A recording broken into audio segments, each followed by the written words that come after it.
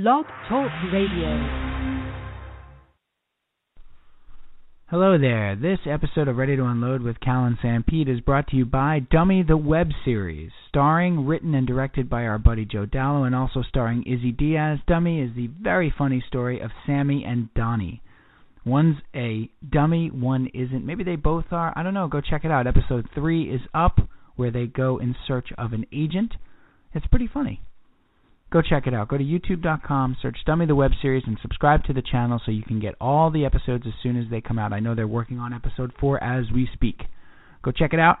And now it's time for Ready to Unload with Cal and Sanpete, talking New York sports nice. Good evening, ladies and gentlemen. We're tonight's entertainment. Hold the phone. Hey, brother. This is serious. Serious. We could make you delirious. Delirious. Just a bit outside. That's got to stop, man. We keep having the same conversation.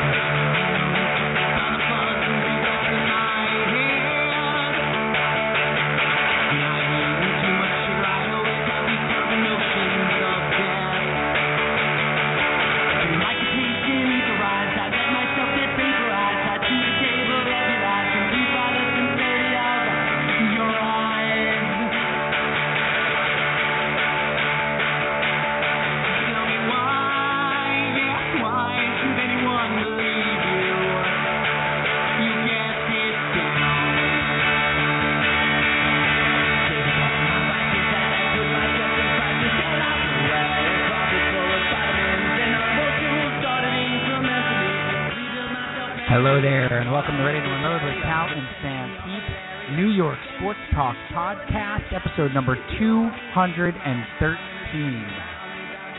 Coming to you live from Comac, New York, Bayside, New York, and Freehold, New Jersey. Yes, it's time for Ready to Unload with Cal and Sanpete. Hi! It's Thursday night. It's January the 15th, 2015. It's a lot of 15s. I blame Beltron. Hi, welcome to the program. I am Sanpete, one of your hosts for this extravaganza. We're talking New York sports nice. No big deal. Go grab some coffee. I don't know. Go grab a glass of wine, crack a beer, whatever you want to do. Just come hang out with us for the next couple of minutes, hours, sometimes days. And we're going to talk New York sports nice and some other stuff. It's going to be fun. So welcome to the program. There's a ton to talk about. There's a ton going on with the Jets. The Giants hired a defensive coordinator today that we're all familiar with. And, of course, the Islanders and the Rangers played on Tuesday in their biggest regular season game in years. 20 years, man. 20 years. 20 years. 20 years. And the Mets are just infuriating. Just downright infuriating. And we're only like couple weeks away from pitchers and catchers. So, hi, welcome to the program. I am, once again, one of your hosts, Steve Sanpietro, a.k.a. Boy, I hate using a.k.a. like that. It's just dopey. They call me Sanpete, those that call me. And we're going to bring in the co-host of the program right now and get this podcast going. That's him. The female voice. Such a nice touch. Hi. Hi. How are you? Do you like sports? Here he is, Mr. Brian Calneva, Calvino, Caliente, Cal State Fullerton, Calneva, going to Cal in a handbasket. Wish they all could be Cal. Before New Girl. Hi, Cal. Hi, Steve. Hi. Hi. How are you? Good. And yourself? You're looking well. You can't see me. I know. Why is that? I don't know. Try it again. Let me try to call you on the Uvu again. Just pull the curtain back. Let everybody know what we're doing. Let's see how the sausage is made. That's it. Here's what we do, folks. We are Skyping. Cal and I are Skyping. We Skype into Blog Talk Radio. Blog Talk Radio, this is our 200th show on Blog Talk Radio. It's crazy. We've been doing this for a long time. We Skype in, but we also use Uvu, the video chat platform, so we can see each other nice while we're doing the show. I'm looking at PJ right now, who once again has a Kubrickian camera angle, and so I've got the under parts of his chin, mostly. How's his lighting? His lighting's magnificent. There's like a special that's behind him, that's lighting behind him, and his hair looks. You got to see this. Let's Peach. Why don't you try to add Cal to this call? Just try to do it again. Okay. All right. Gosh, why are you yelling at me? We just started the program. Why are you yelling? I don't know. I'm calling you over and over again, and it's not working. It's not working. No. It's just not working. But PJ called you. Did that work? Well, anyway, No. Welcome, buddy. We'll try to get this figured out. It doesn't matter. Nobody can see it, so. It does matter. I want to see your face. Yeah, but why are we spending so much time on something that nobody can see and nobody else cares about? They want to hear us talk. They want to hear us talk New York sports. Nice. They do. Let me make it worse. Log out of Uvu and then log back in. There, I've made it worse. Where do I go up here where it says Uvu? Go to Is Uvu. it in the top? The top Where menu? you would normally find the word file, go to Uvu, click. I don't see file. Scroll, no, it's where you would normally find file. Move. Menu, Where it says top. Uvu. I see. Okay. And See, see how I've made it worse? And then click. Goodbye. And now we're programming a VCR. Great. The cows can tape something by now. He doesn't get it. He's never going to get it. Hey, buddy, we have got a ton of New York sports to talk. So what I wanted to discuss with you first was, a couple weeks ago, we went away, right? Teresa? Not together. No, not you and I, no. No. We went... I would have remembered that. Yeah, I would think. Teresa and I went away for a weekend at a little resort, cool place upstate in Roxbury, New York. Way up there, Cal. 3 hours. That's way up there. And I don't ski. This is well known. I don't ski. Was it a skiing resort? There were people that were skiing there, for sure. Okay. People that were staying there that were skiing. I don't ski. Never been up on skis. And given my propensity for, how shall we say, accidents, skiing at age 40, not a good idea. Not going to happen. I've had surgery on one of my knees. I was a catcher for all those years. My knees are. I'm lucky to still have them. So, anyway, that's correct. That's right. I'm lucky to still have them at all. So, we go to this place. It's great. I had my first ever massage. Ooh. Never had one before. Go on. I like my tension. So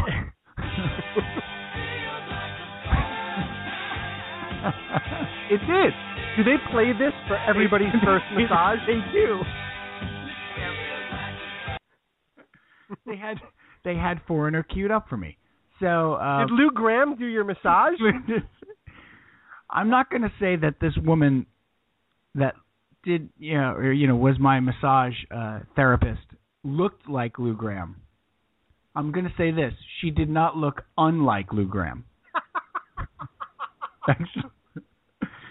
So, I mean, and I got it, I did the massage with Teresa, right? So we were both in the room or whatever. The couples massage thing, Yeah.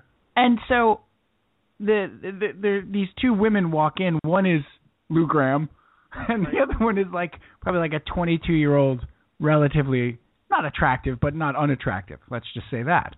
So, of course, Teresa goes, I'll take her. Right away. Yeah, you can have Lou Graham. So... but anyway, so I'm having this massage. I didn't know if I was going to like it. I did. Two reasons I bring this up.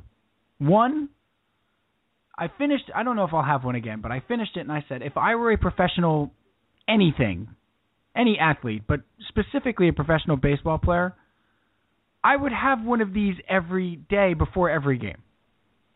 I felt like I could catch 37 innings. I just felt that loose. I haven't felt that loose ever. It was great. My arm, I felt like I could. It was just amazing. If you were a professional baseball player, why wouldn't you have one of these every day? by like somebody really good too. So that was A, right? Have you ever had a massage? No, that's why I'm listening with bated breath. So your breath has been baited. Did I do that wrong? Are you trying to catch something with your breath? No, that's the expression. I've never understood it. Oh. Why is your breath baited? Why can't I say that? What's it baited with? I don't know. Well, we might have to have somebody look that up. I don't think he's going to need to look it up. I don't think he's going to do it anyway. I don't think he'll do it. He just ignores us. But I want to hear more. Go on. I want to hear B. What's B? So B is, and I thought we could start off the show this way before we talk about Todd Bowles and Mike McCognon and the Jets and their big hires, and of course Steve Spagnuolo returns triumphantly after failing miserably as a head coach to the Giants, and of course the Islanders and the Rangers. So I'm having this massage. I'm not good at staying put. I don't do haircuts well. Would you say you have ants in your pants? I would say I have ants. I would say that. Okay. You don't have to say it, but I just did. I do. I have. My grandmother used to, and it's not a real word. My grandmother used to say you got famigolas. And I always just assumed that was like an Italian word for something. For ants? And I said, what does that mean? She's like, it means ants in your pants. You got famigolas. Anyway. Sit down. Yes, exactly. I'm a gacchiaron, and I have famigolas. So you can't sit still. I can't. I'm not great that way. So but it just in general, right? Correct. Yeah, correct. And especially in a like non-talking, because I am a gacchiaron, in a non-talking scenario. Like when I'm just supposed to sit there and relax, I'm not great at. Like church. Terrible. Disaster. Reason number 337 that I don't attend church anymore. Someday we'll get to the other 336. I'm going to be like Martin Luther. I'm just going to post him up on the church door. Here are my reasons, my protestations. Here's what I do. I have this little trick. Not a trick, really. Just here's what I do. I will, and I was doing this during the massage, I will go through my head, starting with the number 1,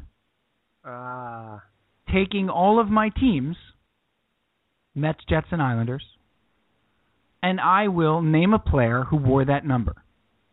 Out loud? No, I'm saying this in my head. Yeah, okay. Out loud. Because that'd be weird.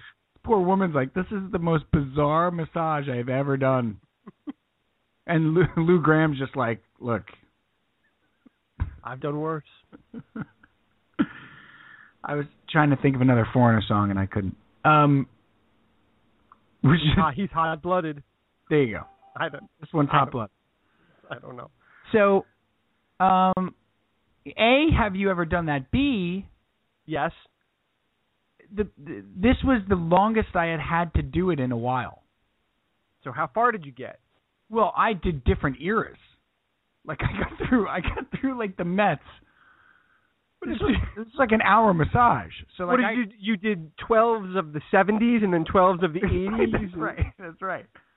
I think with the Mets I did 80s and then I did anything after the 80s. With the Jets I just tried to find. The Jets are hard because you can go from 1 to 99. So depending on how long the massage is. Yeah, the Jets can. It was an hour massage. You could get pretty far. I got through all the Jets. And the trick with the Jets is just to name one player for every number. Yeah, that's hard. It wasn't that hard. 95? 95, thanks. I had a 95. Can't think of one now, but I had a 95. Oh, Antoine Barnes.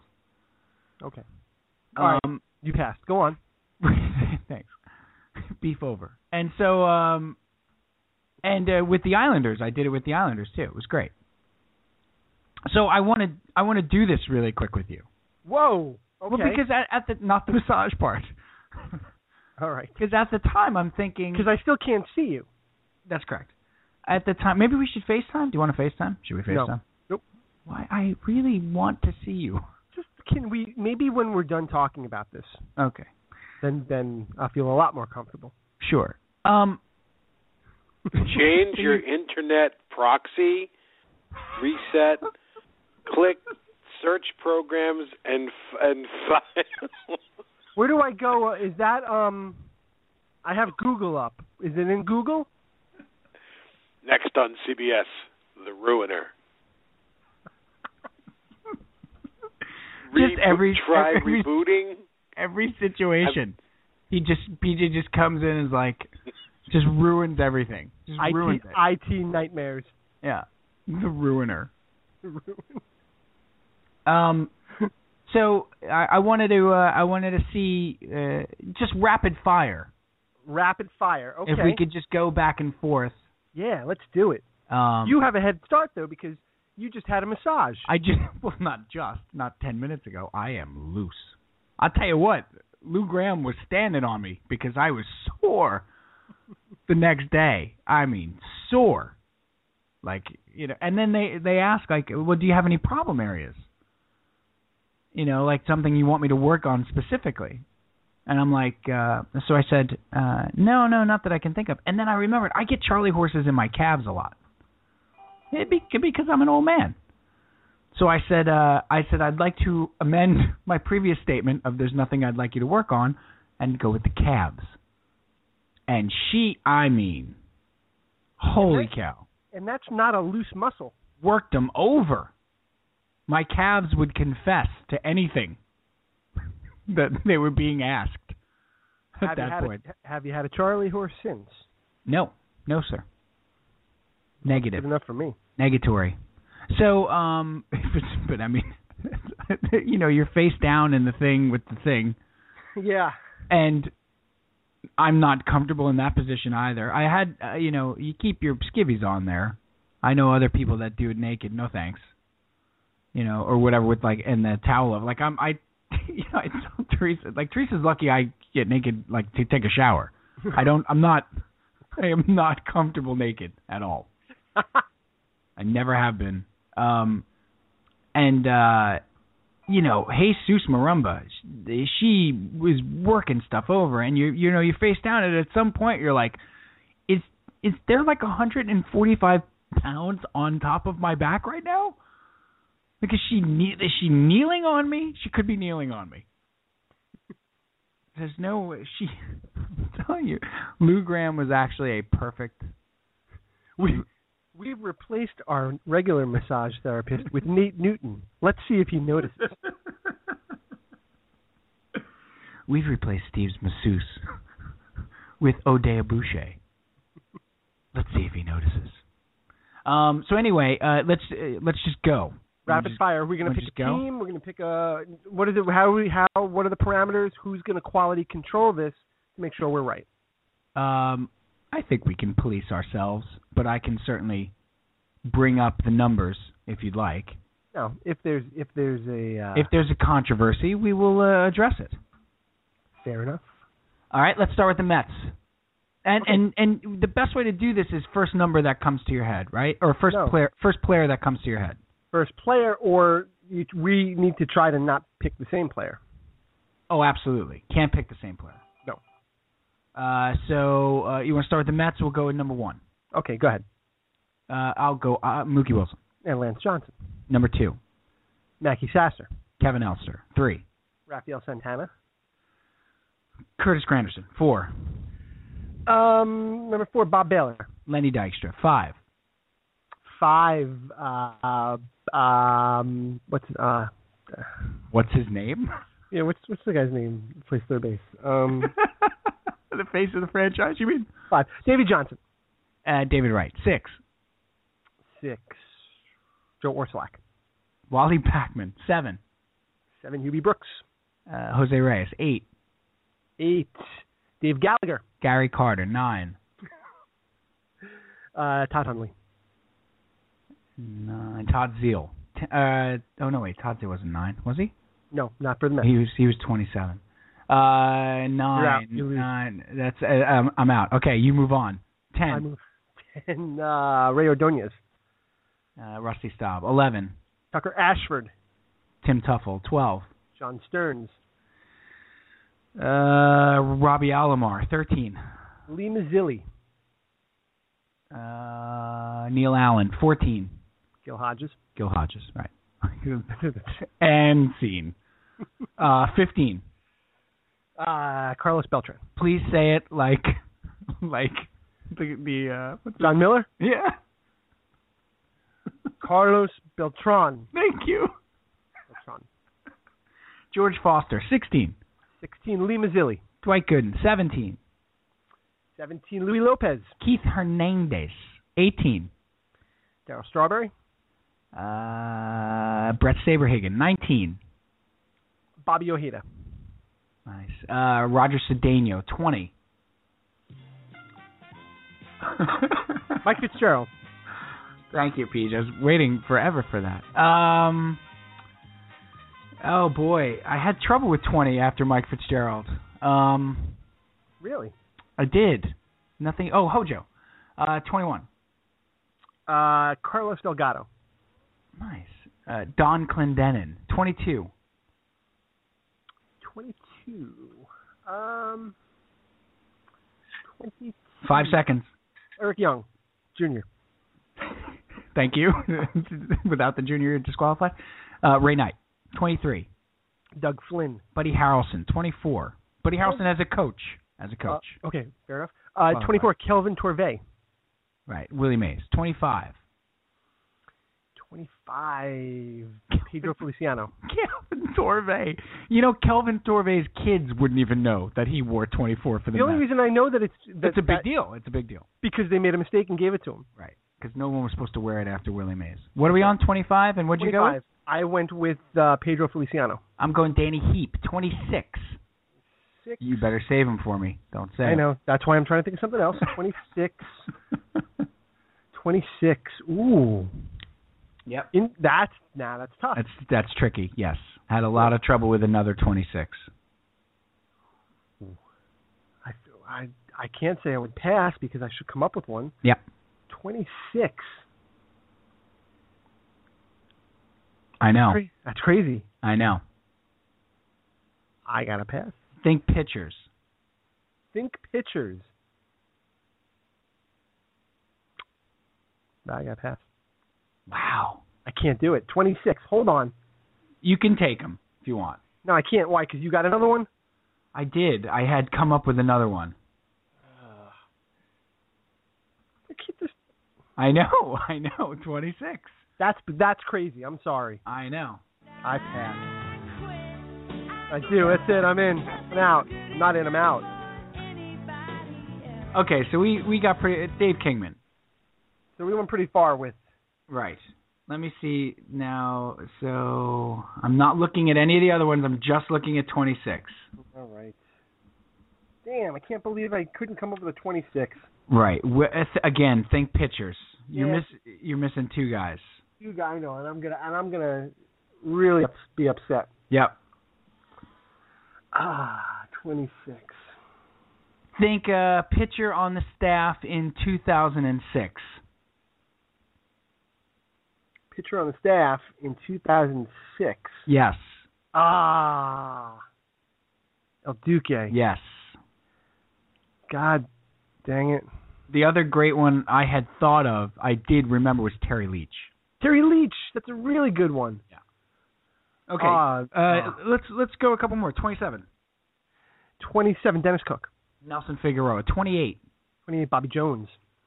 I'm with Murphy. 29. 29. 29. The guy. Frank Tanana. Wow. I did not see that coming. Oh, boy. Ike Davis, 30.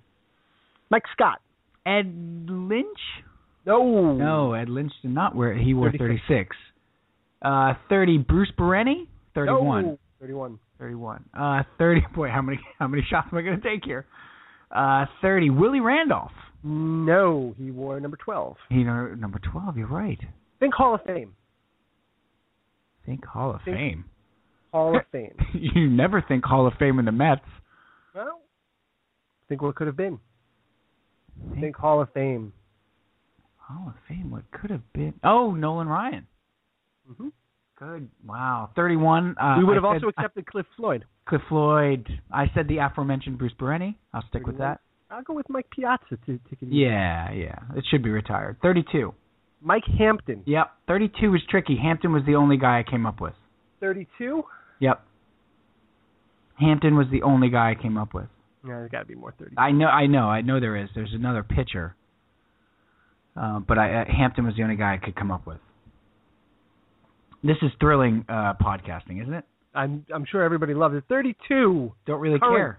How about a current 32? Think of a current 32. There is one? He wears one right now. He's wearing it as we speak. He's not. He used to wear it. He wore it to bed tonight. Maybe he changed it. Henry Mejia wore 32. Henry Mejia, yeah. Okay, 33. 33. Barry Lyons. That's where I went, yeah. I went Barry Lyons as well. Matt Harvey? Harvey, yeah, of course. 34. 34 is... Oh, also for 28, we would have accepted Tom Gorman. 30. What are we looking at? 34? Yeah. It's got to be a pitcher. It's got to be. Right? Yep.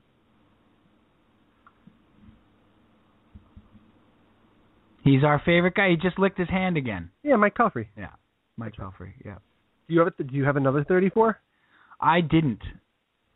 I did not. I had Pelfrey, and that was it. Junior Ortiz.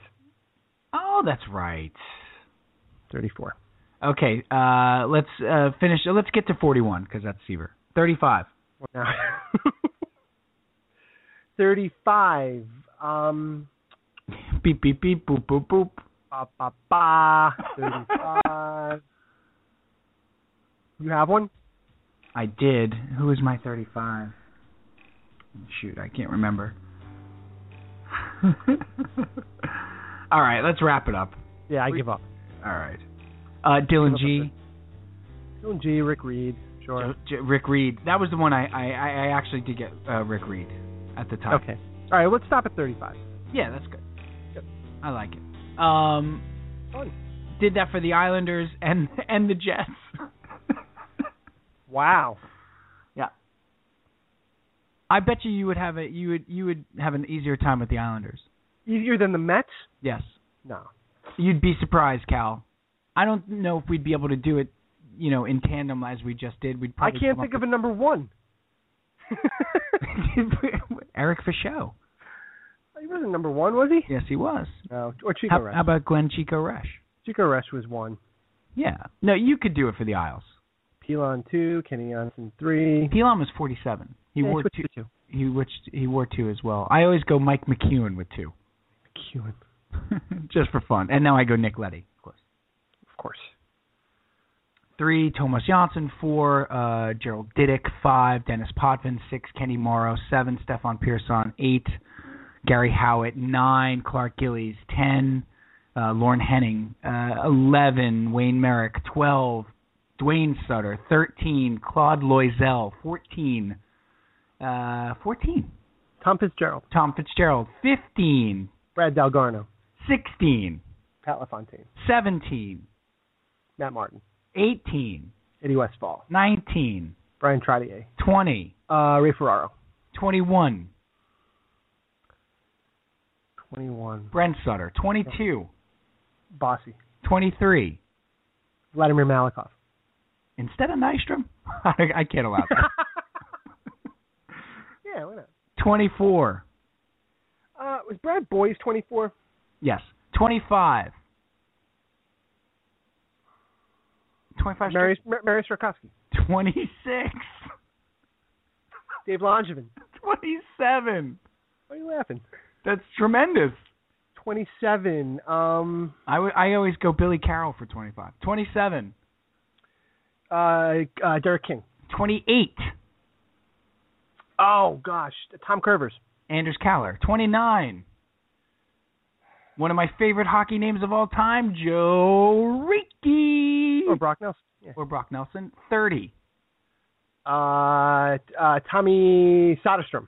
right? Or Kelly Rudy, also acceptable. 31, no need to say it. Smitty, Billy Smith. 32. Steve Thomas, 33. Benoit Hogue. 34. 34 is where we get stuck. Yeah, everywhere, right? 34, I had Van Beesbroek. Didn't he wear 34 when he played with the Isles? No, with the Rangers, 34. 35 with the Islanders. So who was 34? It's got to be a goalie. There was none. No 34? one's ever wore 34 for the New York Islanders in the 42-year history of the team. You never know. You never know. But yeah, you're right. It's funny where you get to the same. Yeah. And then the Islanders, it really stops. I mean, there's a bunch of guys in the 40s. You know, there's a couple of guys in the 40s here and there. You have, Boychuk at 55. You have Nielsen at 51. And then you have, guys in the 90s, Tavares, Goring. Brett Lindros wore 75, inexplicably. Brett Lindros, there was a reason for it. Yeah, well, he was born in 75. Is that the reason? Yeah, I think so. Anyway, I thought that was fun. That's how I got through my massage. Matthew Baron. Matthew Baron. Baron. Baron. Matthew Baron. Brian Curran. Oof. Jan Denis. I'm sorry, who now? Jan Denis. Did you know that Mikko Makela scored like 30 goals in a season, by the way? Number 24. Yeah, right before they traded him. Yep, number 24, by the way. For another 24. They traded Baumgartner. They traded him for Ken Baumgartner? Yeah, Hubie McDonough and Ken Baumgartner for Mikko Makela. Wow, Hubie McDonough, number 39. 39. See? I'm telling you, it's easier than you think. So here's what's going to happen. Yeah. We are going to break this episode up. Okay. And this will be the first episode that we drop called Numerology. And anybody that wants to hear us talk about numbers for half an hour, RT Numerology, can listen to this one. And then for everybody else that wants to hear us talk about sports, there'll be another show. Well, this is sports. It's not like we're doing horoscopes here. I mean, this is you got a 48 on the Islanders. I got Eric Hillman on the Mets. Does that count for anything? I got Kenny Schroy on the Jets. Aaron Heilman, yeah. Aaron Heilman on the Mets. I do not have a 48 on the Isles. Give me a 48 on the Isles. Go. I got another 34, by the way. Brian Berard. Was Jack Hillen or somebody like that, like 48 or Halmo? Halmo wore 46, right? When they called that kid up last year. Halmo. Mike Halmo. His name is not Hal Mo. No, I know. His name is Mike Halmo, I believe. I believe so. I believe he was 46. Do I have that right? I don't know. Anyway. 48 is a tough one, too. Anyway, let's talk about sports. I mean, we have been. We should check with PJ, though, I feel like. Does he know any numbers? Yeah, let's bring PJ in here and see what numbers he knows. And then we got to talk about the Jets and of course, hiring Todd Bowles. I have nothing to say about it, but we can talk about it. That's fine. That's it? You have nothing to say? I want to hear what you have to say, though. Oh, that's flattering. Do you want a massage? No, I really do. No. Because I can't name number 48 on the Islanders. Yep. I can't name a 48. Bring him in. I did. How much more in can I bring him? What does he need, a written invitation? What do you want? You want a gold-plated invitation? If I hear one more numeral, I'm going to kill a cat. You are not. And he has for every number you kill. say, a cat dies. New York Jets, number 85. One dead cat. You would probably have a lot of trouble. You would probably have a lot of trouble with the Jets. I don't know. Because you didn't root for them as a kid like I did. No, but I was good with numbers. I definitely can't think of a Jet number 1. Mike Nugent. Oh, Nugent, right. 2 is Folk. Yeah. 3 is Rick Meyer. Sure. 4, Glenn Foley. Yep. 5, Brooks Bollinger. Yeah, or Matt Sims.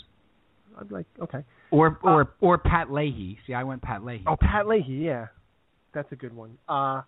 6 would be Mark Sanchez. 7 would be Ken O'Brien. 8 would be Browning Nagel. 9 would Nine's tricky. Can we give Gerard 9? No, he never played for them.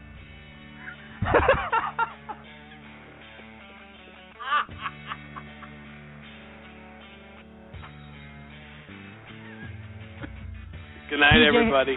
Have you? DJ, final unload. This is my final show. I'm committing myself to the nearest institution.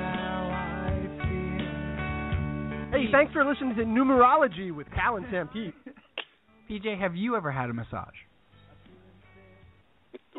What? Segway? Excuse me? Downshift, have you ever had a massage? Hold on. He's checking. We got a the show got a your text. date book? You're looking through your date book? He's looking at the log. We got a text from Rick Ryan. Oh, okay. Yeah, Rick was thinking about calling in tonight to talk about the Islanders. He wrote in, bated breath refers to a state in which you almost stop breathing as a result of some strong emotion such as terror or awe. Right. And I could like see add anticipation. I awarded him 10 points for that. That accurately depicts the feeling that I had when you were talking about your massage. Terror and awe. We are very close friends, you and I. That's probably why that is. Well, Rick has 10 RTU points now, and he can spend them as he wishes. Excellent. Wow. So if he calls up and says, stop talking about numbers, he can do that. PJ, you can't. Right. He has 10 points. What do you have, PJ? What are you going to do with your RTU points? Are you going to go to the RTU store and get a Daily t-shirt? News. I like to get the Daily News. You could get one of those paddles with the ball attached to it. That's right. That's in the finger trap. I like to get the paper finger trap. That's awesome. The RTU paper finger trap. Yeah, that's 5,000 RTU points. Oh no! See, you're gonna be choosing from something on this shelf, Peach, not on the slinky, not on the gold. Yes, not on the gold. The little stuffed frog, the RTU stuffed frog. The slime when it comes out of the egg, it picks up all the dirt. Yeah. Can I get the troll doll eraser? No, I'm afraid that's on the higher shelf there. Oh, the troll doll eraser. Yes, you can get that, definitely. That's only you can have an eraser. That's only 2,000 RTU points. Yes. We're going to talk about the Jets in a second, but have you ever had a massage, PJ? Professional paid? In other words? Yes, we're not counting the amateur stuff. Yeah, no. John Hall. This is by a licensed masseuse. Right.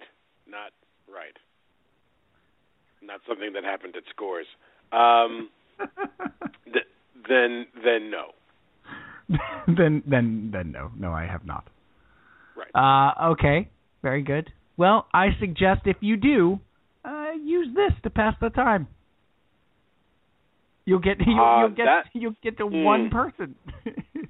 You'd be like, let's see. What if you do numbers of Pink Floyd members? Could you do that? You'd only go about 5 deep on that. Yeah. A quick massage. It's a quick. You're just getting the 15-minute deal. You're just doing a foot. Right.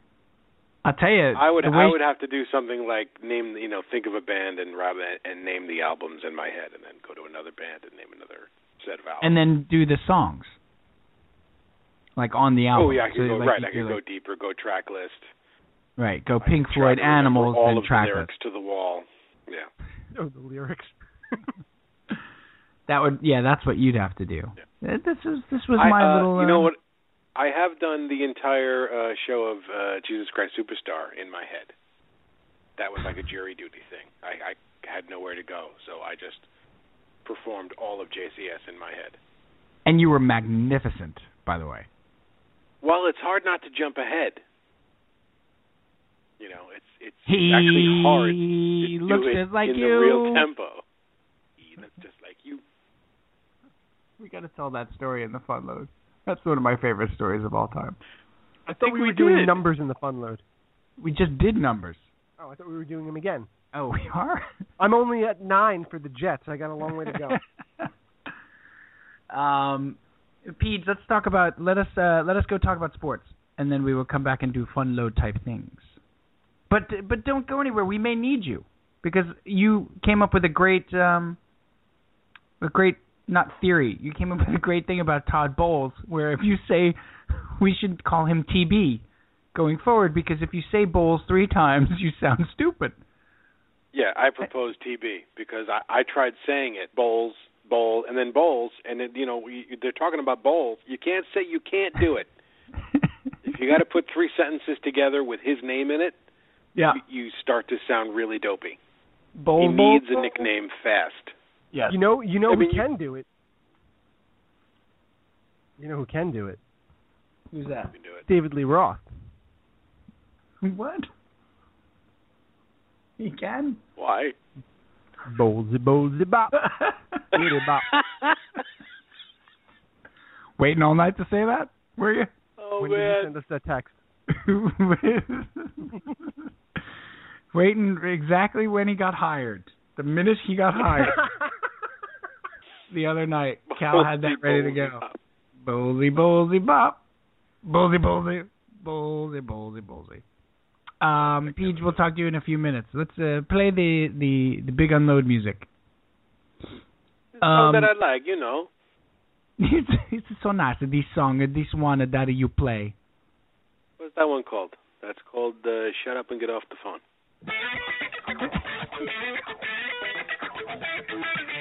Interesting title for a song. Shut up and get off the phone.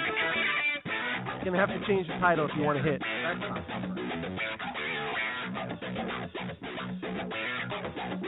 We're going to change the name of it to Elevation. So you're saying that was a U2? That was the original title of Elevation? Was Shut Up and Get Off the Phone? I didn't realize they had a song called Elevation. Elevation!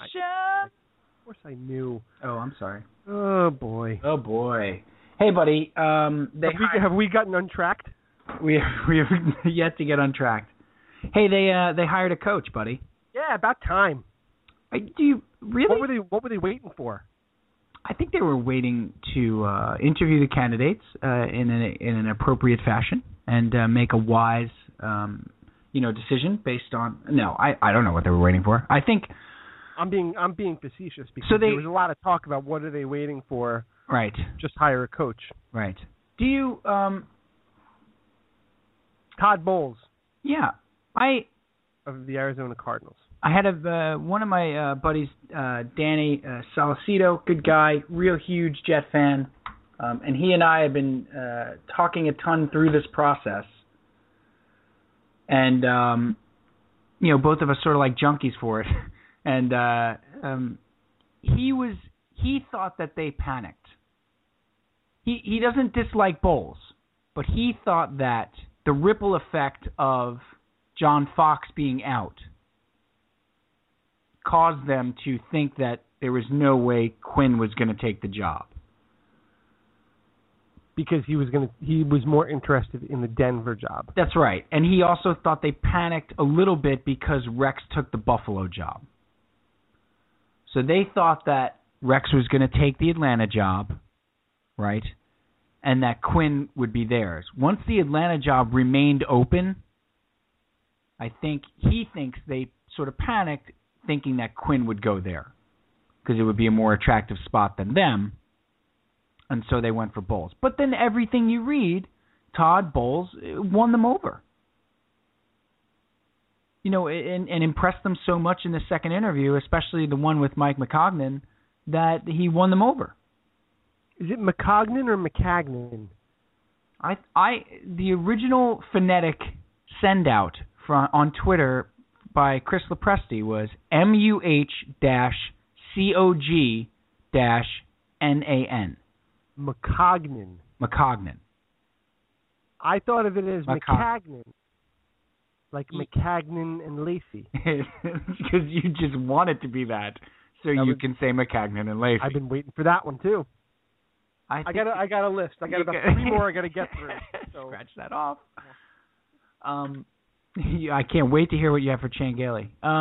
I want to know. Oh, you wait. I want to know how you feel about it, because throughout this process, and now nobody knows this because they're not privy to our conversations, but throughout this process, you were all over the map. It felt like. You might not have been in actuality, but it felt like you were all over the map. And I thought you were going to be okay with Bowles, and then when they announced the hire, you were not as thrilled as I expected you would be. Not that you didn't like the hire, but I want you to explain to me your feeling on the hire of Todd Bowles. There's a couple of things at play here, because I'm traditionally a talk myself into anyone guy. Right. And throughout the process, I was a little all over on my second choice, but my first choice was Dan Quinn most of the time. I mean, for 90% of this since Black Monday, I've kind of wanted Quinn. He was my first choice. But my second choice, yes, very fair to say it was all over the place for the head coach. The GM, we talked about that with Joe Cap, right? Like, none of these guys are bad choices. They're all scouts. They all come from scouting backgrounds. So we really weren't going to go ape crap about who they chose as GM, Right. And Mike McCagnon, it seems to be a fine choice. I have my reservations about him too, though. But I am determined not to talk myself into these hires immediately. And that's why I was sort of like, my approach is I like both hires, but I don't love both hires. I still have a lot of questions that frankly won't be answered for some time. Okay. I think I'm feeling better about Bowles the more I read and the more people who come out and, there has been nary a bad word said about this guy, and there's been a ton of great stuff said about this guy, like the next great coach, leadership abilities, destined to do this. His players are coming out and saying how much they love him. He's quiet and low-key, but he's a leader. He's a player's coach, but he also knows how to discipline.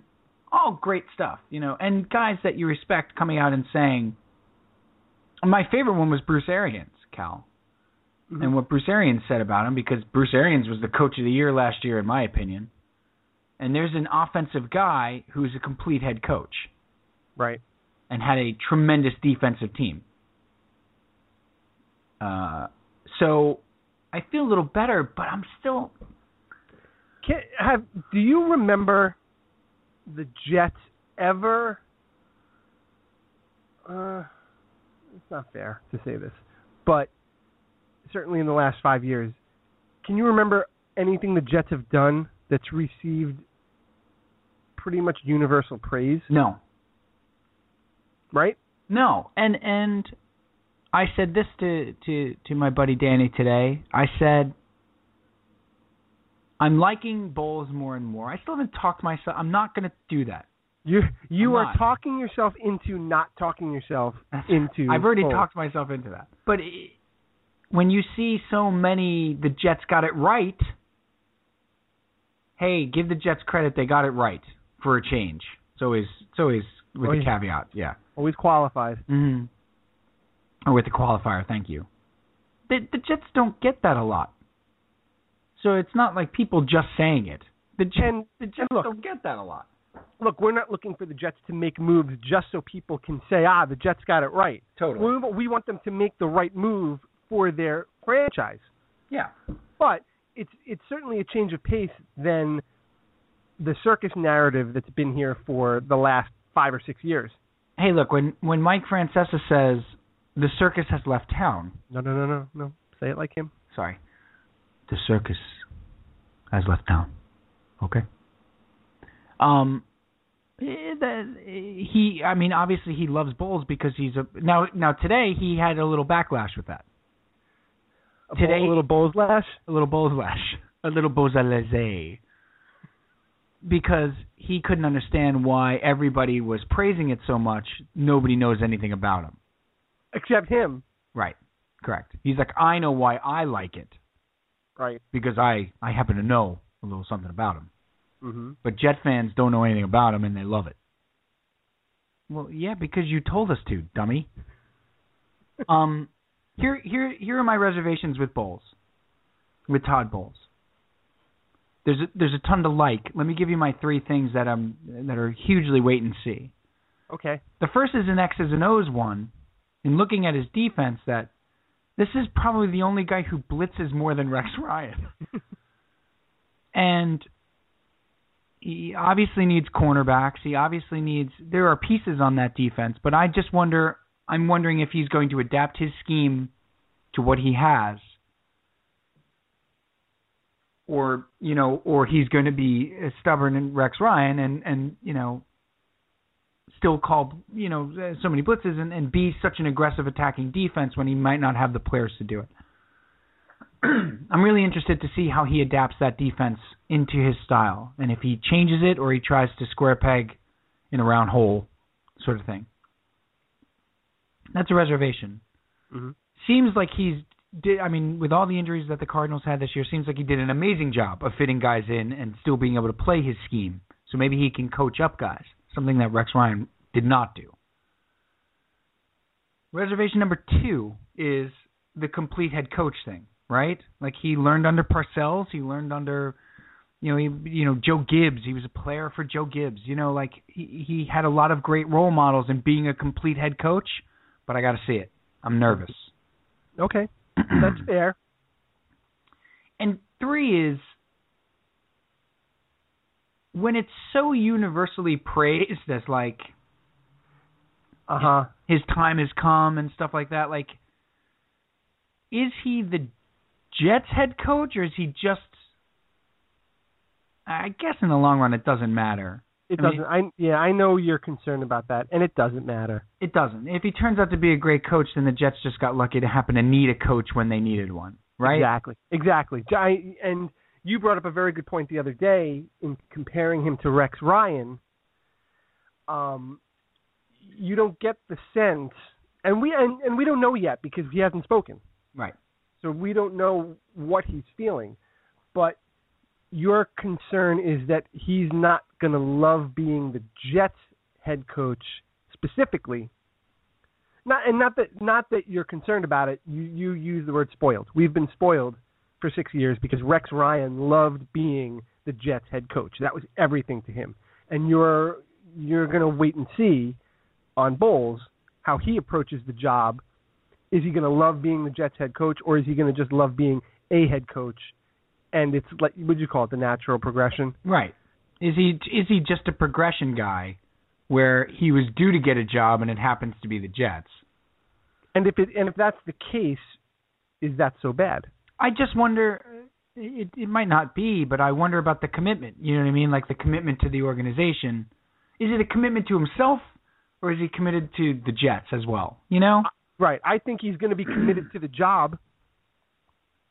From everything you hear, he's a tireless worker. The superlatives on this guy from NFL circles are incredible. Yeah. They're incredible. And he's been around a long time. And he did choose them over the Falcons. He did. Because he had the second interview set up with the Falcons, and he chose to stay. The Jets didn't let him out of the building. So, right. Good job by them, too. And good job by them bringing McCagnon on board in time to be involved in the process. To interview him. That's right. Because that was the concern. Yep. If the Jets were going to hire a coach before a GM again, or at the very least they were going to force a coaching candidate on an incoming GM. Right. And I don't think they did that because the reports were that they were ready to fly to Seattle last weekend to talk to Quinn with McCagnon. With McCagnon, yeah. Right? And then they changed course and interviewed Bowles for a second time. And McCagnon interviewed Bowles as well. Right. So I don't love. You're not over the moon about this one. It's not. I just haven't. I'm refusing to talk myself into stuff that I do all the time. I'm tired of doing it. You are taking an uncharacteristically measured approach for you. That's correct. Now, Mac, we'll call him, I have more reservations about. Well, we don't know as much about him. We don't, and the notion, or my biggest problem with him, not biggest problem, that's saying it too harshly, my biggest concern is... Your biggest beef? My biggest beef is that he's been sitting in a bunker in Houston, for 10 years, for 12 years, and now he's the GM of the New York Jets in New York. It's probably one of the 5 hardest GM jobs in the NFL because the fan base, well, we saw what they did to the last guy. So the fan base is unbelievably impatient. The owner is, as we're hearing, meddlesome at times, and at other times clueless. And Woody Johnson, we've said this before, is all over the map. Like 1 minute he's telling you to go get Brett Favre, and the next minute he's telling you to leave $20 million under the cap and not go get Darrelle Revis, or whatever. He's all over the place. So it's a hard job. Yeah. It's a very hard job as far as NFL GM jobs go. And it's not for the, certain personalities. I mean, as we just found out with John Idzik. You were going to say weak at heart. I was going to say weak at heart. I was going to sing it like Jimmy Durante. And then I remembered the song is Young at Heart. It's Young at Heart. And it said weak at heart. Doesn't make any sense. It's not for the faint of heart either. No. It's really much more the expression than weak of heart. That's true. That's true. Who says weak of heart? I don't know. Wait, you know who says that? A DJ in Seattle. That's right. It's going to be a week of heart. Here's Magic Man. I cannot stand Heart. Cannot stand them. Really? Can't stand them. So then you won't be joining me at Citi Field this year for the post-game concert featuring Heart. That's right. I may leave Bayside just to not be in Queens at the same time as Heart that weekend. I may go away. Wow, that's cannot stand them. The first 3 bars of Barracuda come on, I'm out. I can't change the radio fast enough. Can't. This is can't stand them. This is shocking. I have a ton of respect for the Wilson sisters. Can't stand them. What about love? Yeah. What about it? Save it. What about it? Barracuda. That's crazy. Oh, Magic Man. Oh, they're terrible songs. They're terrible songs. Can you argue that they were period songs, though? I guess that's their only defense, right? What was Magic? The Magic Man was in a movie, too. I can't. Oh, it's got to be in a Cameron Crowe movie. Yeah, that's but his I don't. Wife. Yeah, was it? I don't think it was in Almost Famous. Maybe it was. Is it? Isn't it? It might have been, but it felt like it fit the time perfect. You listen to it now and it's like, eh. Is that like when he gets high in? I that's what I want to say. Oh, it's so bad. Oh man, see. And now, hey, 99.75 Seattle's Rock. It is a week of heart. That's not even a radio station. No, I just made it up. 90. That's too many numbers. What did I do there? 99.75. Not even the new numbering convention of a radio station. 101.862 and a half squared. The Fox. The Fox. It's time for a week of heart. That's the only time week of heart is used. The Jets general manager is not for the faint of heart. I could have sworn I've heard week of heart before. Yeah, that's when. And then Barracuda. You're thinking of Heart Week. That's my bad. Which could also be a week on Dr. Oz talking about heart health. Heart Week. It's Heart Week. Let me go back.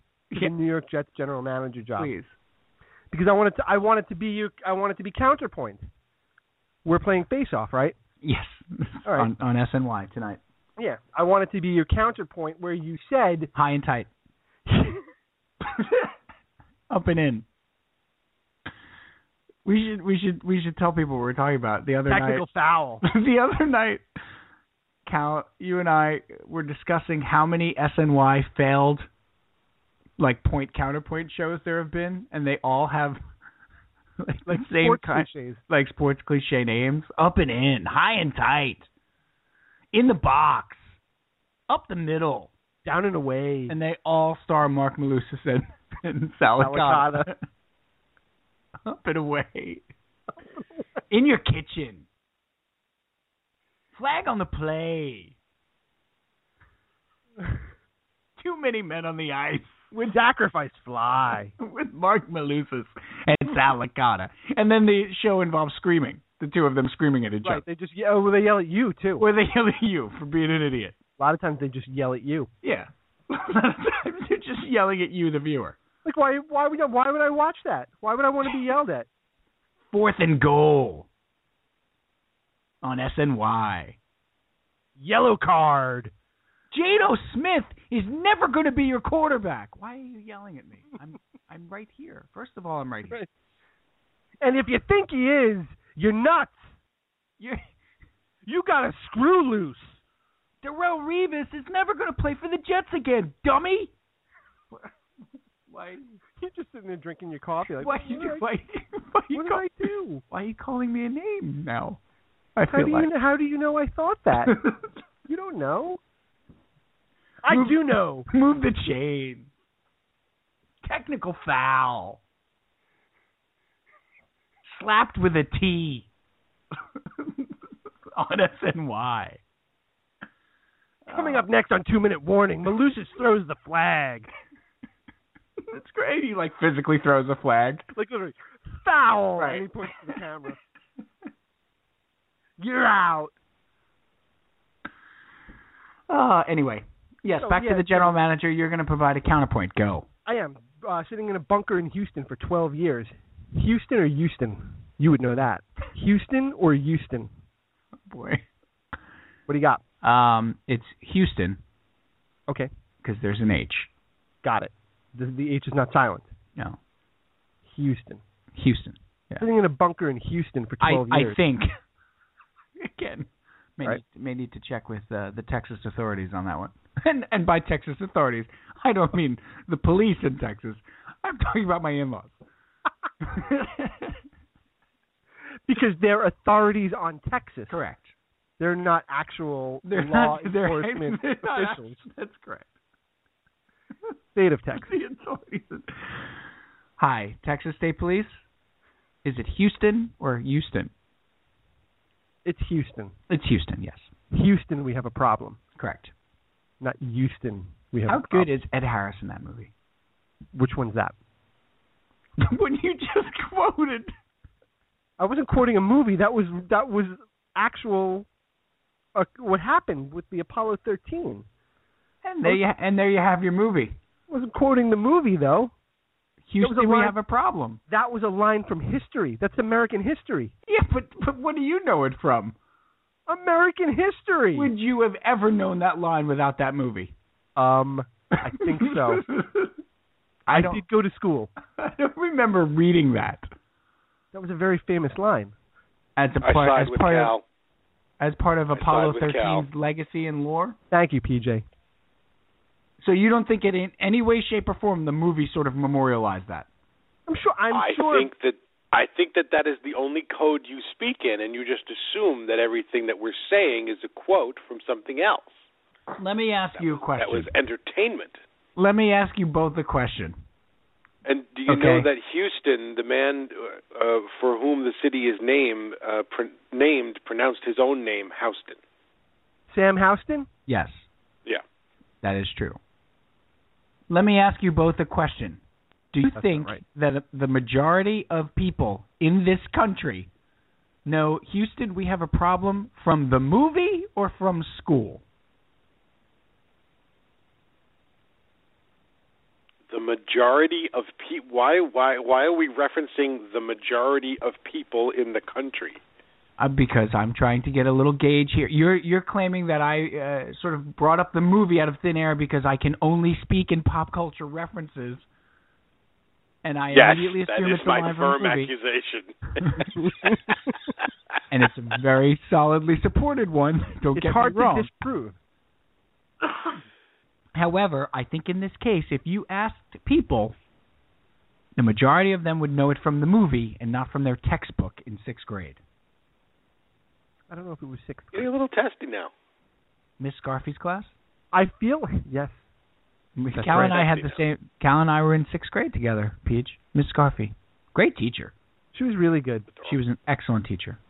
This is a perfect opportunity to send our roving reporter out on the street, to do RTU on the street, to ask people, say, do you know, Houston, we have a problem from the movie Apollo 13 or from actual history? Send somebody out there with a microphone. You know what most of them would say? They'd say, I understand that they used that in the movie because that's what they said on the spaceship there. Yeah, and like Ed Harris didn't say that. He said it in the movie. He didn't say it in the movie. Tom Hanks says it in the movie. Tom Hanks said it in the movie, but it wasn't Tom Hanks's line. Like, he was the first person to say that. I get that. It's a real line from history. I get that. I'm saying most people probably didn't know that before the movie. Is an actor and not an astronaut, right, Steve? What's that now? You know that Tom Hanks is an actor and not an astronaut. Says you. He's not a lawyer. He can do anything he wants. That Tom Hanks. He has not been shipwrecked. He doesn't work for FedEx. He has not dressed in drag, as far as we know, to live in an apartment building. That's based on a true story as well. With Peter Scolari? Correct. Young struggling actors, that's a true story. Bosom Buddies, true story. Also based on history, yes. Bosom Buddies? That's correct. Was based on the Apollo 13 mission? Based on the Apollo. Absolutely true. Fine. You guys are right, I'm wrong. No, whatever. That's not what we're looking for. Oh, I'm not saying late. You're wrong, and Cal is not saying you're wrong. Cal is saying, what makes you think that I wouldn't be referencing history? That's all. Because I see everything through the prism of movie quotes. That's what I said. And Don't throw that on Cal now. And I think that's... Well, Cal agreed. I'm much more willing to start a fight than Cal is. The ruiner. Just came in and ruined the podcast. And the friendship. Good job. He comes in and knocks over a Jenga board. The ruiner. The ruiner. Hey, you gonna eat that pizza? The ruiner. He licks it. Takes a bite and goes, I don't like anchovies. Throws it down. Not gonna eat it now. I licked it. The ruiner. Mind if I take this last donut? Oh, I don't like these. But I've touched it and I have a cold. The ruiner. Bruce Willis is dead. The ruiner. I think that's 12 years in a bunker in Houston. Yes. 12 years in a bunker in Houston. That's another Mitch Albom. That's another Mitch Albom book, right? The follow-up to Tuesdays with Maury. My what was it? Wednesdays Wednesdays in Heaven or something like that? The counterpoint is that maybe the 12 years in the bunker in Houston has prepared him for this position. Well, some of the things, that's fair. Some of the things I read, I'm going by the great NFL writer, John McClane, I think, not Die Hard. Don't say it. You know that's Bruce Willis, right? Who writes those articles. And you do know Bruce Willis is not a New York City police officer, Steve, right? You do know that. Is it John McClane? Yes. That writer I'm thinking of? I think so. He's a 35 plus years NFL writer, writes for the Houston Chronicle, and he has sort of been the authority to me on McCognon because he seems to know him. He's known him for a long time, and he had a copious amount of praise for him, saying he's ready, he's a sharp talent evaluator, hard worker, you'll never meet, blah blah blah. And he was on SNY the other night, doing a phone interview, and he said his only reservation would be he's been in Houston for a long time, and now he's going to be suddenly in the spotlight of being the New York Jets general manager. And he's curious to see how his personality pans out because he's a little bit laid back and he's a little bit quiet. And I think what I was trying to get across to you guys and what I'm really curious about is the general manager, in many ways, can also sort of set the tone that the team is going to have with the media. Under Tannenbaum, there were too many leaks. It was ridiculous. The ship be sinking at all times because everybody was leaking information everywhere. And everybody was leaking stuff to the press everywhere. Then John Itzik came in, and he went too far the other way.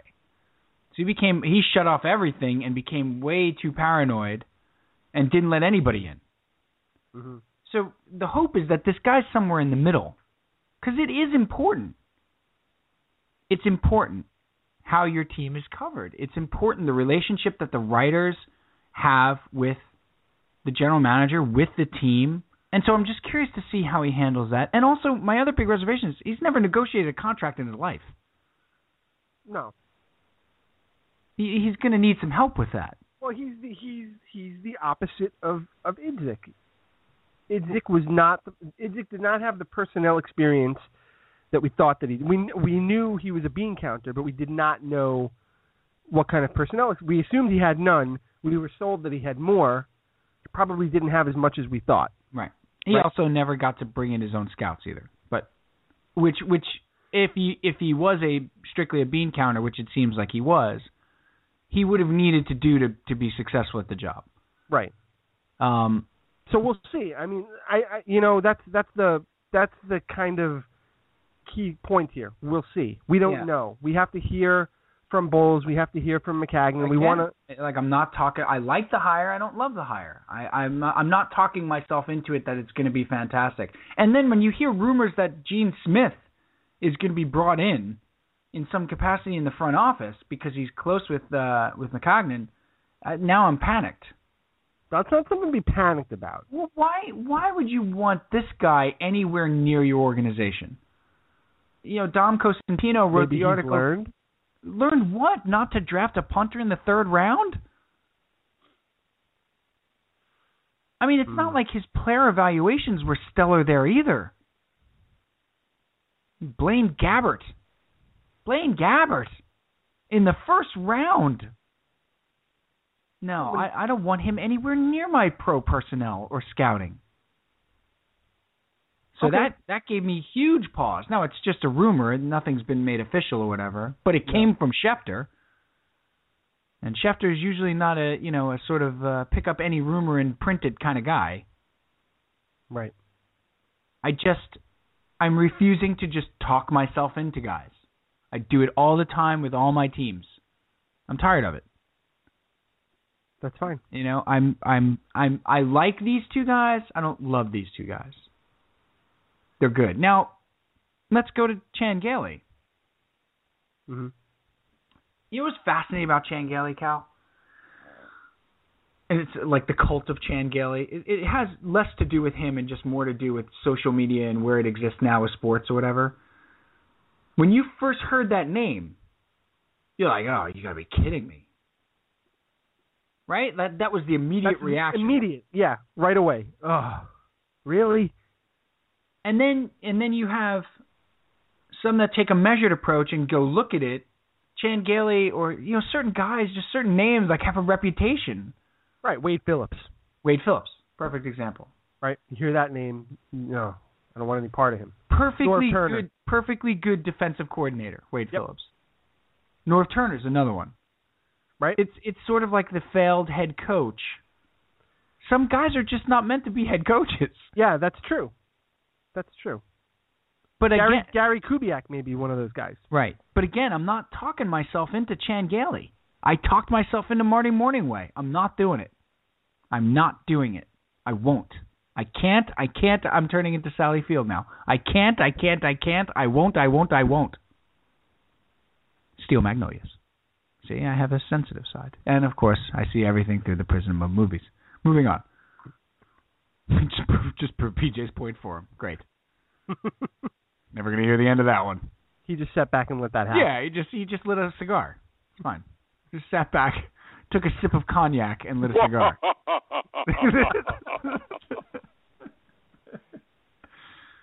But I'm not talking.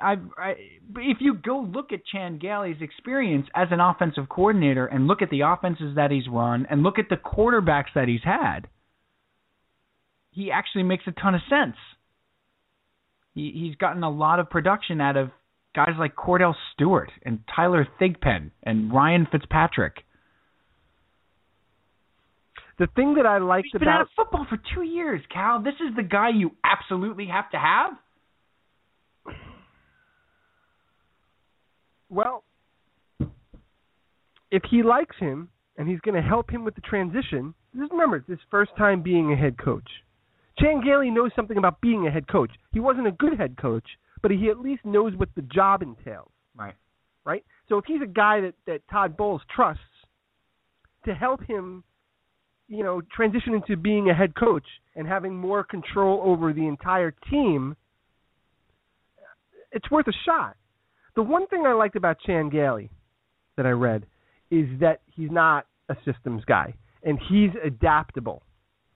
And we've seen guys in here for the last however many years not be adaptable. They came in with their system, and they tried to force the personnel into their system. Right. And I like the idea of somebody coming in who's not married to a system, who's going to evaluate the personnel that he has to work with, and then build something around them. Right. It feels like more of an opportunity to set them up to succeed. And that's what we always wanted. Yeah. Remember, like with Sanchez and with Geno Smith, we always wanted an opportunity, set them up in a good situation. Set them up. They set them up for failure by forcing them into something that they weren't going to get. Right. Schottenheimer, Sperano, Morningweg. No, that's fair, and he does seem that. Again, it's not the worst thing in the world. I just don't understand why you need a 63-year-old guy who's been out of football for 2.5 years. Somebody made the point of saying, Chan Gailey was Chip Kelly, 15 years ago or 10 years ago. Sort of revolutionizing, when he had Cordell Stewart or whatever, he was sort of had a relatively revolutionary offense in what he was running, getting guys in space, short passes. Now, I will say, I wonder if, because I've seen this in a lot of places from NFL writers and stuff that I respect, or whose opinions I respect, that Chan Gailey's offense or what he wants to do would work well with Geno Smith. I wonder if Todd Bowles gets the Atlanta Falcons job if his offensive coordinator is Chan Gailey. I'll bet you not. Yeah, maybe it's like Mark Trestman, or maybe it's, somebody... Kyle Shanahan that fits with Matt Ryan a little better. So I'm hoping that Bowles choosing Chan Gailey is in part what he has at quarterback. Which, if that's the case, that's a great decision just off the bat. Right. That's bringing in an offensive coordinator based on the personnel that you have, that you think is going to best suit the personnel you have. What do you make of Geno Smith now, Cal? You see in so many places that he's unsalvageable, and we talked a couple weeks ago about how interesting it would be for the new general manager to come in and have as his quarterback a guy he probably scouted 2 years ago. And McCognon probably, or I would say definitely scouted him, because 2 years ago they had the number 1 overall pick. Didn't they? Houston? Yes. Yeah, they took Clowney last year. Last year they had the number 1 overall pick. Yeah. 2 years ago in the Geno draft they didn't. 2 years ago in the Geno draft they had a very late pick. Right. They had a good season the year before. But they might have scouted him a ton. They had Matt Schaub at quarterback. I'm sure they did. Yeah. I'm just saying it's you have a guy who you have a fresh report on. I wonder what McCognon thinks of him. And since he's such a scouting sort of guru, I wonder if I just wonder what's going on there with Geno Smith. And is he unsalvageable? I mean, people seem to have written him off. Is he unsalvageable, Cal? I don't know. Yeah, I don't either. I don't know, but you know what? I'm willing to give him another chance with a different coordinator. I'm willing to give him a chance. What I would like to see, kind of what you hear, bring in a veteran quarterback to compete with him. And then let's see what happens. Yeah. You know? Well, there are three guys that looking at the free agents, there were three guys I would pursue without a doubt. One is Matt Moore. One is Ryan Mallett, and the other one would be Jake Locker. I know Jake Locker's hurt all the time, but I think there's so much upside there with Jake Locker if he could just, kind of put it together and stay healthy. What do you the name Mike Glennon came up today. Yeah, I saw that as a potential trade, right? Potential trade. I liked Mike Glennon enough out of college. What the hell do I know? I mean, I'm not a scout or anything, but he had a lot of success his rookie year. And they won some games, and he wasn't terrible by any means. He's a big kid, right? Yeah. I feel like he's a big kid. Big arm. Yeah, big. I would take a flyer on him. I'm not doing it for a third-round pick. I'll tell you that much. That was sort of bandied about today. No chance. I think Ryan Mallett's a guy who's really intriguing. Maybe. He's a free agent? He's a free agent. Okay. Yeah. But this is all, to come. They got the a two lot guys, of time to talk about this. They got the two guys in place, and they got $49 million in cap room. Thank you, John Itzik. I think Chan Gailey does mean there's a really good post to the one of the Buffalo fan blogs. Great post where the guy broke down. It was from 2012, and he broke down Chan Gailey's offense really well, very intelligently. Yeah, it's just one guy's opinion, but it was very well informed, and it was an interesting breakdown of what Chan Gailey's trying to do in terms of creating mismatches and what kind of zone blocking running scheme and stuff, and what kind of backs maybe work for him really well. I finished reading it, and I said, if this is true, and it does sort of play out from the offenses he's run in the past. Mm-hmm. Some of the players that he had in the offenses that he's run in the past. This is true. Percy Harvin's not going anywhere. Which would be great. You're going to find a way to renegotiate his contract or rework his contract, and you're going to find a way to keep him here. And then my first off-season priority would be C.J. Spiller. Okay. To come in and be a complement to Chris Ivory. So you're not bringing Chris Johnson back? No. Okay. No, I want Spiller. I mean, Spiller's 5 years younger or 6 years younger, and Spiller had a tremendous year in Chan Gailey's offense. When Chan Gailey was the head coach at Buffalo, Spiller had that 1,000 combined yard season with 8 touchdowns, and he does not stay healthy. He is fragile for sure, but I think I would definitely take a flyer on him. And not a flyer. I mean, I would sign him to a 2-3 year deal, give him pretty good money. I would make sure I got C.J. Spiller in here. I really would. Okay. And I would definitely have Harvin back. Overall, I feel my favorite thing about everything, Cal, is that I think the search was well run, well organized, and a much better job this time. I think it was thorough. I think they interviewed 7 GM candidates, 6 head coaching candidates. Yeah. And they got a guy that was in high demand. If Todd Bowles doesn't take the Jets job, he's getting a job. Oh, for sure. Yeah, I mean, he gets either the Atlanta job or maybe he gets the Chicago job. I mean, he gets a job. So we'll see.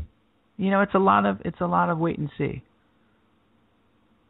with these guys. Like, I'm just remaining cautiously optimistic. I like the hires. I don't love the hires. That's fine. You don't have to love them, but be open to them. Yes. No, absolutely. That's the important. I know. I'm happy with them. I will say I'm happy with them. You know, I feel like they did well, but it remains to be seen how well. And again, I gotta hear McCognan talk. I have to. Just give me some confidence that you're going to be like a guy. You don't have to light up the room or anything, but just give me a little confidence. You know, I'm not as worried about that as Bowles. All right, you want to talk about the Islanders real quick? Sure. Wow. Gosh, was that fun on Tuesday. Islanders, Rangers. That game was... I was so impressed with that. Was it back to being fun again? Tell me it was back to being fun again, please. Yeah, it was impressive. You know? It really was. It was because they said not all the right things. They said going into the game how they kind of acknowledged how important the game was. Right? They didn't shy away from, well, it's just another game. They were pretty honest about the fact that it's not just another game. It's an important game, but mostly important from the standpoint that the team is 5 points. The Rangers are 5 points behind us. With 3 games in hand. They've won 13 out of 14 games. They're gaining on us. It's important because we got to put a stop to that. Yeah. And they had swept the West Coast and taken 6 points in 4 nights against, San Jose, the Kings. Yeah.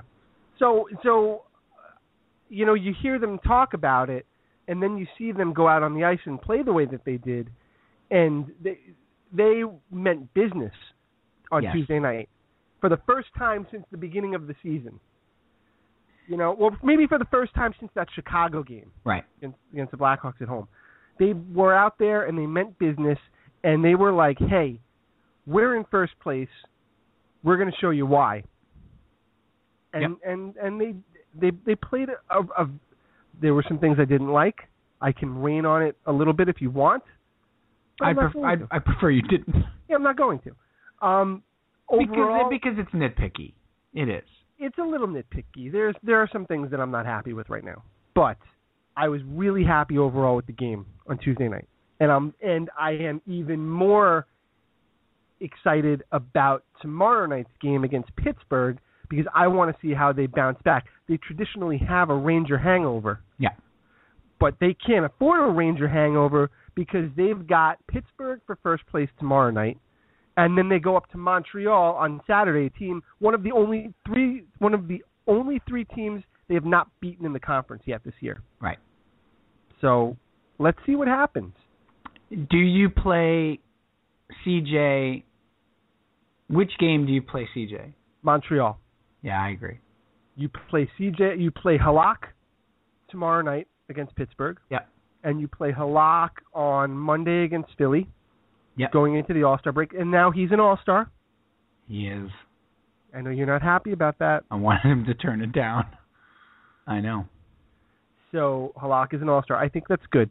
It is good for his ego, his confidence. From everything I've read, he's sort of that can be a little tricky with him. It's good for the team too. It is good for the team. Well, to have 2 All-Stars there is good for the team. Yeah, it brings more awareness to the Islanders nationally. Sure. So and internationally. You know what I thought was one of the biggest differences in that game Tuesday night, Cal, was Boychuk and Leddy. Were 2 guys that are unmoved by the big spot, are unmoved by the big game. Okay. Boychuk was tremendous. I think that they are moved by the big game and play accordingly. No, but what I'm saying is they're not rattled by it. I think it's the opposite. They raise their game, right? Exactly. And there's no. I also think you're talking about 2 guys who have won a Stanley Cup, who have been to the highest of the high. Nothing's too big for them. Right. On Tuesday night, I didn't get that much out of Leddy. I just felt like Leddy played his game. Boychuk, I noticed, stepped up the game. Yeah. I thought Leddy played his usual solid game, but as a defense pairing too. Just the giveaways were missing, and they were much better with the puck. They were much better moving the puck out of their own zone. It's just less sloppy. There had been a lot of sloppiness with the whole defense pairing, But you got to say, even Brian Strait played a solid game. And he wasn't terrible. From Tavares down to whoever you want to call the 24th guy on the team. It's Brian Strait. Let's say it's Brian Strait. They were into that game. Yeah. They were into that game. I mean, Bailey played a very solid game. I just see Boychuk and Leddy as like a big difference from even 2 years ago when they were, making the run and getting into the playoffs. They're a huge difference because that's a big game, but they're fine. Right. And that's going to rub off on the team in the locker room. Right. There seems to be a calmness, and then you see Boychuk put Nash down and sort of be really tight checking against that line, and Nash has, been on fire, and they shut that line down. Now, he did have the opportunity where he hit the post, and then Broussard hit the post right after him. But that first period to me was even. I thought the Rangers outplayed the Islanders in the first period. I don't think by much. I mean, don't forget, Oposo hit a post in the first period too. I thought it was pretty even. I thought the Rangers outplayed them, and then the Islanders adjusted between periods and came out and really took the game to the Rangers. Islanders destroyed them in the second period. I mean, they just absolutely destroyed them in the second period. And then most impressive of all, was the way they played the third period. Yep. Yeah. Because they did not sit back and turtle up with a 3-0 lead. Yeah. Which that's the thing. That's the takeaway from the game that I had is they've learned their lesson that they blew those 3-0 leads earlier in the season. Yeah. They appear to have learned their lesson. I don't want to say that they've beef over with them. They appear to have righted the ship. 3-0 lead. They played differently. They didn't play cautious or scared. No. And they also played smarter. Butch Goring was talking about Butchie was talking about Cal, like playing the dump and chase. You shouldn't turn the puck over. You shouldn't, you don't need to get the puck deep. And certain guys didn't on certain shifts, and other guys did, and they did more often than not. Right. Get the puck deep. There's no need to turn it over in the middle of the ice. You shouldn't be turning the puck over in the neutral zone. Get the puck deep, chip and chase. And they back-checked really well all game. I mean, the forwards did an excellent job back-checking all game. It was just an impressive effort. I'm super interested to see how they come out tomorrow night, too. So I got two things for you before we move on from the Islanders. Sure. Number one, I want to get your take on the coach. You can have it. I just hand it over. Barracuda! You have to give credit where credit is due. I thought he coached a very good game Tuesday night. And what do you think about his comment leading up to the game about, they're the hottest team in hockey right now and we're just going to play the underdog role? I thought it was great. You think that was a little psychological warfare being played? I don't know, warfare. Is that too much? I think it was a clever motivational tactic that he used, and it was the right one to use. Right. Do you think I thought so before the game, and then I really thought so after the game. Okay. Because when you hear, it's amazing with this team, and this is one of the reasons why I've gone back and forth on Capuano. I know I have, and I think I support him a little bit more than you do. Yeah, I'm mostly fourth. Yeah. And I'm kind of on board with him because I think there's a connection in that room with the players. That we don't know about, right? I think the players really like him. And the reason why I say that is because whenever you hear him speak and then you hear the players speak, it's like they're speaking his language. They often echo his sentiments, yes. But even down to using the same phrases. Right. Playing the 200-foot game. Right. Getting into the dirty areas. Right. And I think even the dreaded battle level. They do that because they respect him. Right. And I think there's a lot to be said. He's not a great in-game coach. He struggles as a tactician sometimes. Yes, I totally agree. Some of the moves are head scratching. Right, and I think that's if there's a failing of his, I think that's what it is. Right. I don't think it's lack of motivation. I don't think it's lack of respect in the room. I think he does a pretty good job with that and a pretty good job of connecting with his players. Remember, he came up with a lot of these players from Bridgeport. Yeah. So they've been with him for a long time on two different levels, and I think I tend maybe to overrate that, but I always think it's really important, the role of a manager, a coach. It could be. With your team on that level. Yeah. More so than just the X's and O's. Right. So. I thought he got to give credit where credit is due. He did a really good job, getting matchups and stuff, even though they were, on the road and getting the guys he wanted on the ice and sort of limiting the exposure of Straight and Hickey, at certain times. I thought he did a really good job. And, this team lost those 2 games, Cal, to Edmonton and Vancouver and just looked awful. And then he leaned on his captain. His captain had a tremendous game and, sort of single-handedly won a game for them. And if you remember, they did not look good in that Devils game. No, they didn't, but they found a way to get... The captain found a way to bail them out. Yeah, he leaned on his captain, and the captain bailed him out. And then what happened the next night?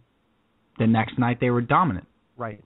They completely dominated Columbus. Right. So I have to give credit where it's due to Tavares because I've kind of been hard on him. You've been very hard on him. As a captain. Very hard. Tavares. John Tavares. John Tavares. Is that his John name? Tavares. Tavares. How do you say it? He said it like T-U-H. Tong Voorhees. I mean, we're talking about the guy at SNY who just butchers John Tavares' name. Well, John Tavares. Yeah, they're going to know his name. Hey, can you figure out how to say? He's only been in the league 5 years. Can you figure out how to say his name, please? I give him credit. He did a great job, and he stepped it up. Now, the other thing I wanted to get your take on. Mm-hmm. How do you feel that it was the Rangers that they beat? How much of this is, they played a great game, and whoever they would have beaten in that game would have been great. But how much more sweet is it for you that it's the Rangers that they did this to? It's unbelievable how much I hate that team.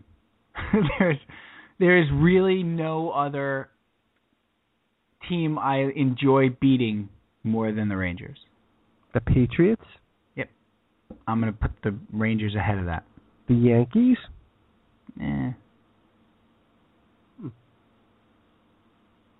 Now, Jets, Patriots playoff. Russia? There you go. Russia will be up there. Jets, Patriots playoff game. The divisional playoff game in 2010 is probably one of my favorite sports victories as a fan ever. It's a top 5. Okay. But just the other 4. Just to put you on the spot. Okay. Sure. Obviously, Game 6 of the 1986 World Series is number 1. Okay.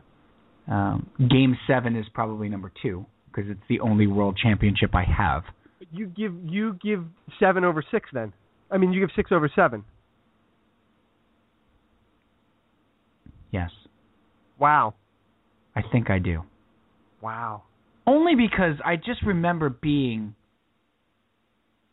so despondent that they were going to lose. I mean, tears. I watched every game that season in 86. If they had a day game, I called in sick to work, or school, as it were. I would fake an illness. What kind of job hired a 12-year-old? I would call there's labor laws against that. To the Triangle Shirtwaist Factory, and I would call out for the day. See, I have some history too, buddy. I didn't even see that in the movie. No, but I mean, I watched every game, and they were about to lose the World Series after winning 108 games in the regular season. And just to be, 2 outs and down to your final strike, and it wasn't final strike. It was final out. Because I think Carter was 0-1 when he got the base hit. Although they were down to their final strike, I guess, in other at-bats, right? Ray Knight was down to his final strike. Right. Did I ever tell you my Game 6 story? I believe you did. I went to sleep. Yeah. My mother woke me up. Now, my mother didn't wake me up knowing that this was going to happen, clearly. She woke me up thinking that I would want to see the way that it ended. Brian, it's almost over. You want to watch the end? She woke me up with the intention of me watching the Red Sox win the World Series.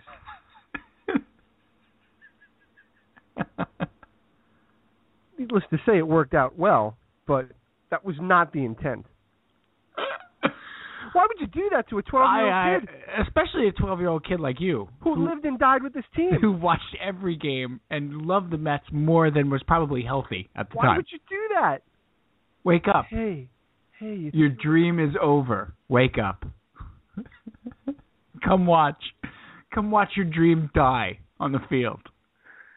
I'm so glad she did, though. Yes. Because then I got to see it. All right, so that's 2. 6, 3 is the Jet game. 7, Jets, Patriots. All right, I need 2 more. Give me 2 more. I would have to say, oh boy, I put it up there. Jets Chargers? No. Although I did love that game. That was another one they weren't supposed to win. Yeah, I did love that game. I'm gonna put the Isles Caps playoff game, the 5 overtime game as one of my, because I watched and then listened to on the radio that game in its entirety. Okay. And that was pretty good. Although it's probably tied with, I can name games in the Stanley Cup years, but I was 8 years old, 9 years old, or whatever. Right. The Volek goal over the Penguins. Yep. Is pretty high up there. Yeah, I'll go with that. You're going to go with that? I'll go with that, and then... So you got the 2 Met games, the Jet game, the Islanders Volek game. Yeah. And then... I would probably put you could put the Jets Pennington win over the Chargers. I love that game. Man, I love Chad Pennington. That was I'm talking about the San Yeah, no, game. I know you were. I know you were talking about the 2009 game when they went to then they wound up in the AFC Championship game against the Colts. Mm-hmm. I'm talking about the 2004 game with Pennington. Oh, right. Where they beat the Chargers and what's his name, Nate Kading missed the 2 field goals. Yes, and then they lost to Pittsburgh the next week. They lost to Pittsburgh the next week on the Doug Bryan game. Right. That Jet game's a pretty good one for me. Pennington throws the bomb to Santana Moss and does the flex. Yes. Points to his bicep. That's a pretty good one. That's tough. The Colts home playoff win. 41-0? 41-0, which I was at. That's a good one. There's a lot of them. You got 5? I should have more Mets ones. Well, I Game 6 against Houston is in my top 5. I got to put that in there. You're absolutely right. I sat in the same lucky position for 17 innings. Yeah. If I have arthritis someday, it's because of that night. It's not going to be because of playing baseball for all those years. It's going to be because for so many of these events, I have sat in stupid lucky positions and not moved. And that one was my right leg crossed over my left leg, my left arm on the arm of the chair, and then my right arm holding the remote over my right leg. Just 17 innings. Stuck. 16. You didn't... 16. It wasn't 17. 16 innings, sorry. That's like a big fish story. I actually started listening to that game at football practice that day. Yep. I had a Walkman wired into my helmet. I was a scrub, so I didn't really play because I was in 7th grade. I was not playing. And I had a Walkman into my helmet. And I was in 6th grade. 7th grade. We were in 7th grade. That's right. Yeah. Yeah, and then I listened to it on the bus on my Walkman, and then got home for probably the 7th inning. Yeah, that'd be about right. Game started at 3. Yeah, exactly. And I caught the 9th inning when they tied it with the 3 runs off Nepper. That was the day I delivered Newsday at 7:30 at night. That's right. Nobody got their papers till 7:30 at night. And my father and I just delivered the papers like madmen at that point. Like madmen, like Don Draper? Yeah. We folded it up like the New York Times, threw it on the on the doorstep. And then you did a long soliloquy about delivering the paper and how it relates back to family. We were smoking. Right. Had a glass of scotch. Give me yours real quick, and then we should go to the fun load because we've been that's fine. And we're not going to talk about the Mets then, right? No, I don't think there's any need. Good. It's hard because I could very easily come up with 5 Met games. I could come up with 5 Islander games. It's difficult to pick my 5. Yeah, I think I could too. But if you had to combo platter it, if I combo plattered it, and so these are probably not in order. That's fine. I'm just going to give you 5 from each place. The Sean Bates penalty goal. You remember the penalty goal? Yeah, I do, Grandma. That he kicked into the bucket. I remember the penalty goal. It was fun. 2002, Sean Bates penalty shot in the playoffs against Toronto. Game number 6. Game number 6. Did that series go to 7 games? It did. I thought they had lost in 6. No, they lost in 7. They lost Game 7 in Toronto. They won Game 6. That's right. They staved off elimination. That's right. With that penalty shot. Yep. Which was great. Yeah, that's a good one. Ridiculous. And then another Islander one was the Dale Hunter game. Unfortunately, oof. It was just it was a party there though for so long. Mm-hmm. Because it was one of those games where they were clinching that round of the playoffs. Yep. Against the Capitals, and usually in the playoffs you're tense for the entire game. And you just relaxed, right? This was like, they're going to win. It was 6-1. Yeah, they were blowing them out. Blew them out.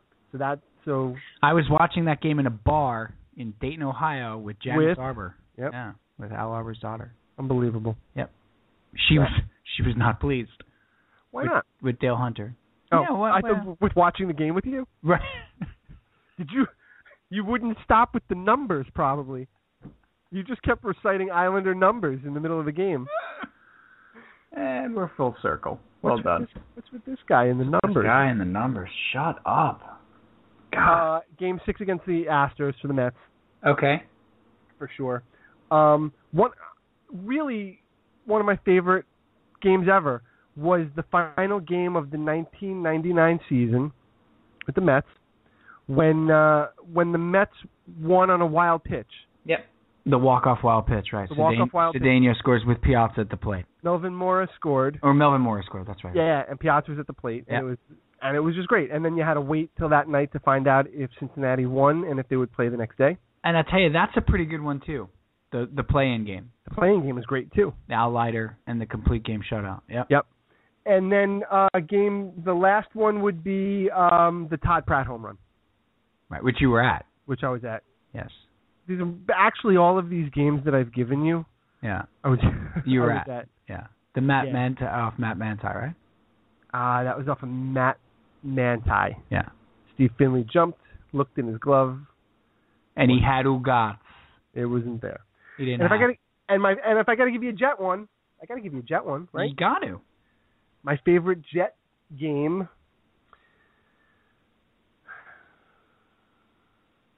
My favorite Jet game was the 2010 wild card win over the Colts. That's a good one. Yeah.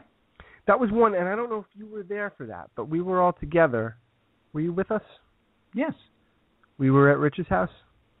Oh, no, I was not. No, I was at Scott's. Okay, you were missing for that one. Yeah, I was at Scott's. But most of us were together, and it was the greatest thing. Yeah. We were. Where did you watch the Patriots game? The Patriots game. Didn't we watch the Patriots game at Scott's? Yes. Yeah, because we were all there the next week for the Steelers game. Right. The Colts game I might have watched at home. You weren't with us because Wesley was brand new. Still had that new baby smell. Just out of the wrapper. Yeah, just fresh off the lot. He had a couple miles on him. Yeah. So I may not have been able to go out to watch that game. So he was only like 3 weeks old or 4 weeks old. You know what's funny? We talk about how miserable it is being fans of these teams, and everything is so negative, and we just want a championship. But just right off the top of my head, I came up with 5 unbelievable moments that my teams have had. I could, and we could probably think of more. Yep, totally agree. So that Patriots win is, I mean, it's the second biggest win in the franchise's history, probably. Arguably. It was tremendous. I mean, it was unbelievable. It was unthinkable that they would win that game. Right. And, of course, Mark Sanchez outplayed Tom Brady. Let's move on. And with that,